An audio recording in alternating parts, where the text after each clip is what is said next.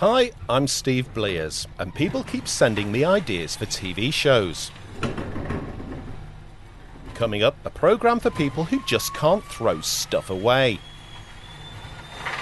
There are certain topics that people are constantly fascinated by, and hoarding probably is one of those topics.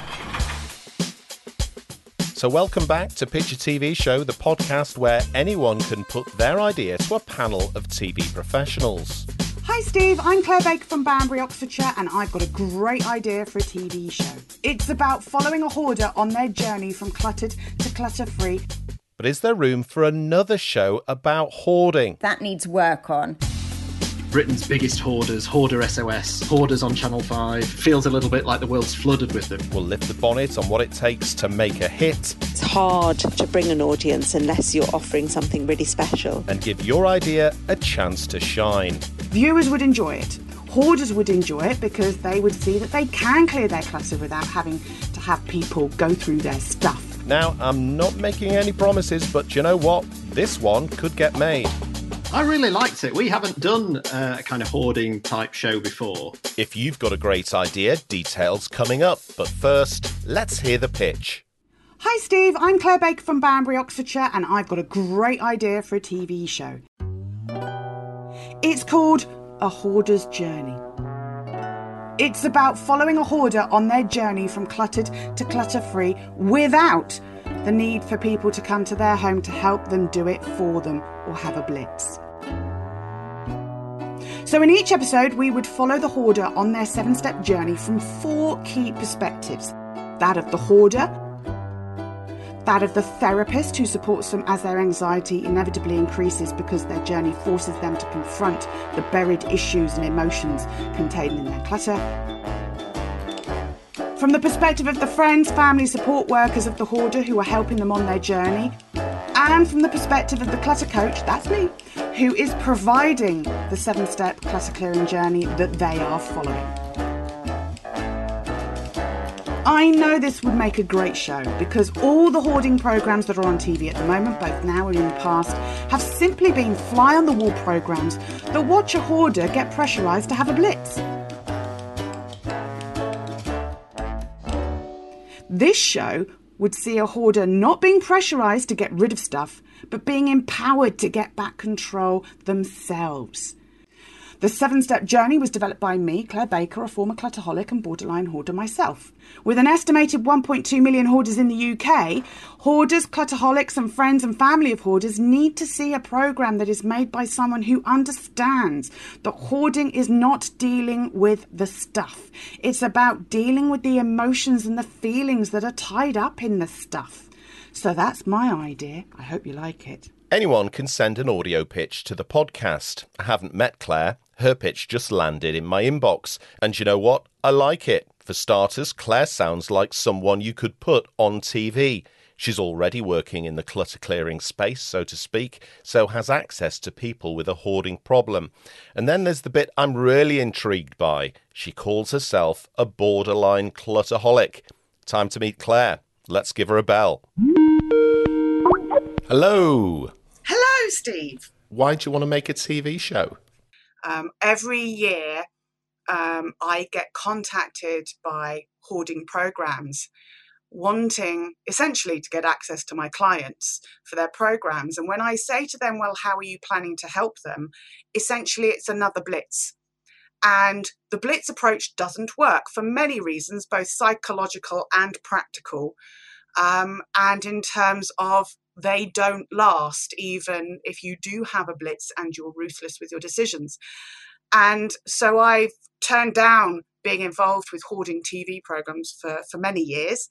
And I think it's about time that there was a respectful one that actually followed what's involved with managing and succeeding at clearing your clutter, so that hoarders and clutterholics alike actually can see that it can be done in a way where they're not being forced to get rid of stuff, and in a way that enables them to do it a final time so that they become clutter-free forever. Now, I've been dying to ask you this. You describe yourself as a borderline clutterholic. What's your story? So my story is that back on Millennium Eve, I was sitting around a table at a party in a church hall with family and reflecting on my life at that point, at the age of 27, thinking this is not where I thought I was going to be with my life at the age of 27. I had somewhat assumed that by that point I would be married, maybe a couple of kids, half a dog and a Labrador. And I wasn't where I assumed that I would just naturally, effortlessly end up in life. I had a job that I didn't particularly enjoy, wasn't going anywhere, and I thought, is this really it for the rest of my life? And I realised that my clutter, my physical clutter that I had in my home, was symbolic of the clutter that I was experiencing in my life and in my head. And that actually, if I wanted to move on with my life, not only was I going to have to figure out what I actually wanted my life to be like, but that I was going to have to deal with this physical, visible clutter in my home. And I realised that I couldn't blitz it anymore. I couldn't carry on creating piles, weeding out the piles, moving the piles from corner to corner, room to room, trying to hide the piles in storage solutions, blitzing it, all of the methods that everybody uses to try to deal with their clutter. I realised I couldn't carry on spending the rest of my life doing that. Because the clutter always grew back, it never dealt with the problem. So I realised I was going to have to, really get to the root of the problem. I was trying to deal with the symptom, which is the visible clutter that you can see, but I needed to go to the root of the problem that was the cause, and that was the clutter that was in my head. This fear of letting go of my stuff and actually moving on with my life and figuring out, if I don't have the clutter, what do I want instead? So that was the point when you realised you had a problem. When did you start helping other people with their problems? Once I'd cleared my clutter, because I had to obviously figure out, okay, how am I going to do this? Because if I'm not going to do the blitzes, the weeding, the moving, the storing, the reorganising and the piling, how am I actually going to deal with this clutter? So it took me 2 years to clear my clutter, to figure out how to do it and then to do it, doing a little and often, because I didn't want it to take over my life completely. And at the end of that, I thought, hey, that's worked. And I've broken old habits. I've created new habits. I've dealt with the cause so that I know that the clutter won't grow back again to that extent. So I thought, okay, well, actually, I've always liked helping people. That's always been my thing. My first ever job was British Red Cross. I like doing things for other people. And so I thought, well, let's just see if this works for other people. So I put an advert in a local magazine. I named it Life Laundry, because at the time there was a TV programme called Life Laundry, which involved skips and crushers and things. And I got a couple of people who contacted me saying, yeah, like your services. And I essentially shared with them the method that I had used to clear my own clutter. And lo and behold, it worked for them as well.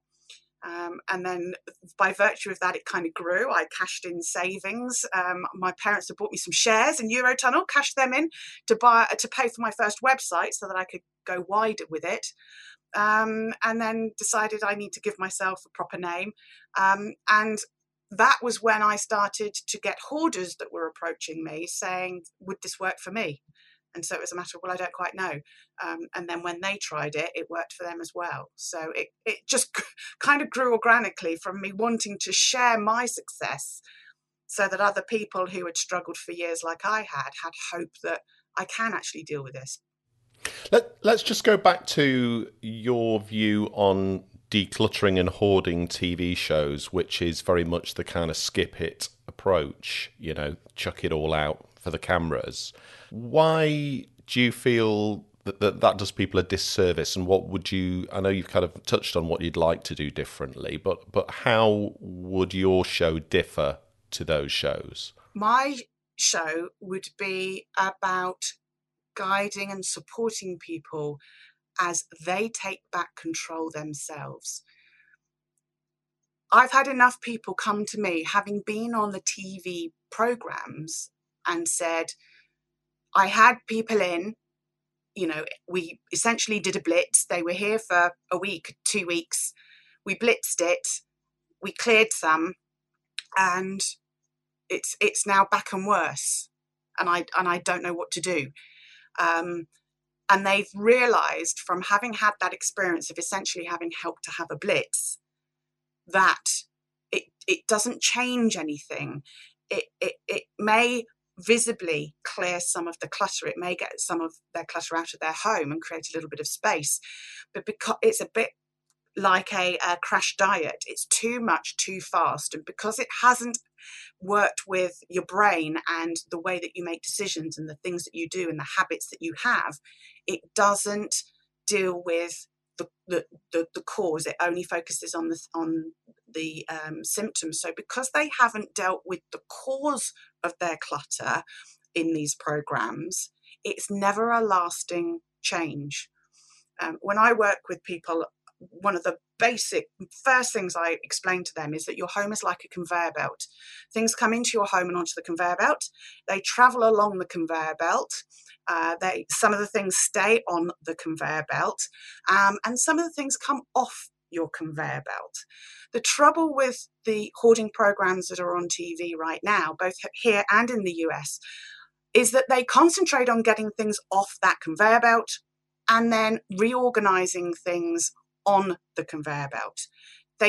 And not only is there an issue with that because they're not actually teaching people how to make decisions about what comes off their conveyor belt, but they are also not dealing with what's coming onto the conveyor belt, which is where the clutter is coming from. Okay, Claire, I'm going to play your idea to some TV insiders for their feedback. Are you excited about what they're going to say? Absolutely, because I know that this is a very radical different perspective on an issue that is well covered on the TV programme. So it'll be interesting to hear what their thoughts are. People throwing stuff into a skip or a dumpster is a big feature of existing hoarding shows. That's because it's the money shot. Those pictures go into trailers, pre-title sequences, commissioners demand them, and audiences want to see them. So will Claire's vision work? She wants to explore people's emotions about their junk. It's less, well, televisual. I'm going to help Claire get her idea in shape and give it some airtime. Coming up next, the experts pass their verdict. Who are they? We've got a series and edit producer with 2 decades of experience. She's worked on dozens of hit shows, including Bake Off and MasterChef. It's Jo Wolfe. We always need to think about when we're making a TV show is how is this visual? It can't just be lots of different conversations between different people. Also the co-owner of one of the UK's fastest growing production companies. He exec-produced vintage motoring show Bangers and Cash, Yesterday Channel's most successful show ever. It's Matt Richards. On the one hand, you think, actually, perhaps the world's had enough of hoarding type shows, but on the other, you sort of say, well, actually, clearly they're popular, and if there's a new way of doing it, then it's worth looking at. Their advice coming up, and stay tuned because Claire's idea, spoiler alert, well, something great happens. I didn't expect it to get to this point. If you've got a great idea, just search Pitch a TV Show Podcast for my guide on submitting your idea. And get in touch if you work in TV development and want to hear pitches first.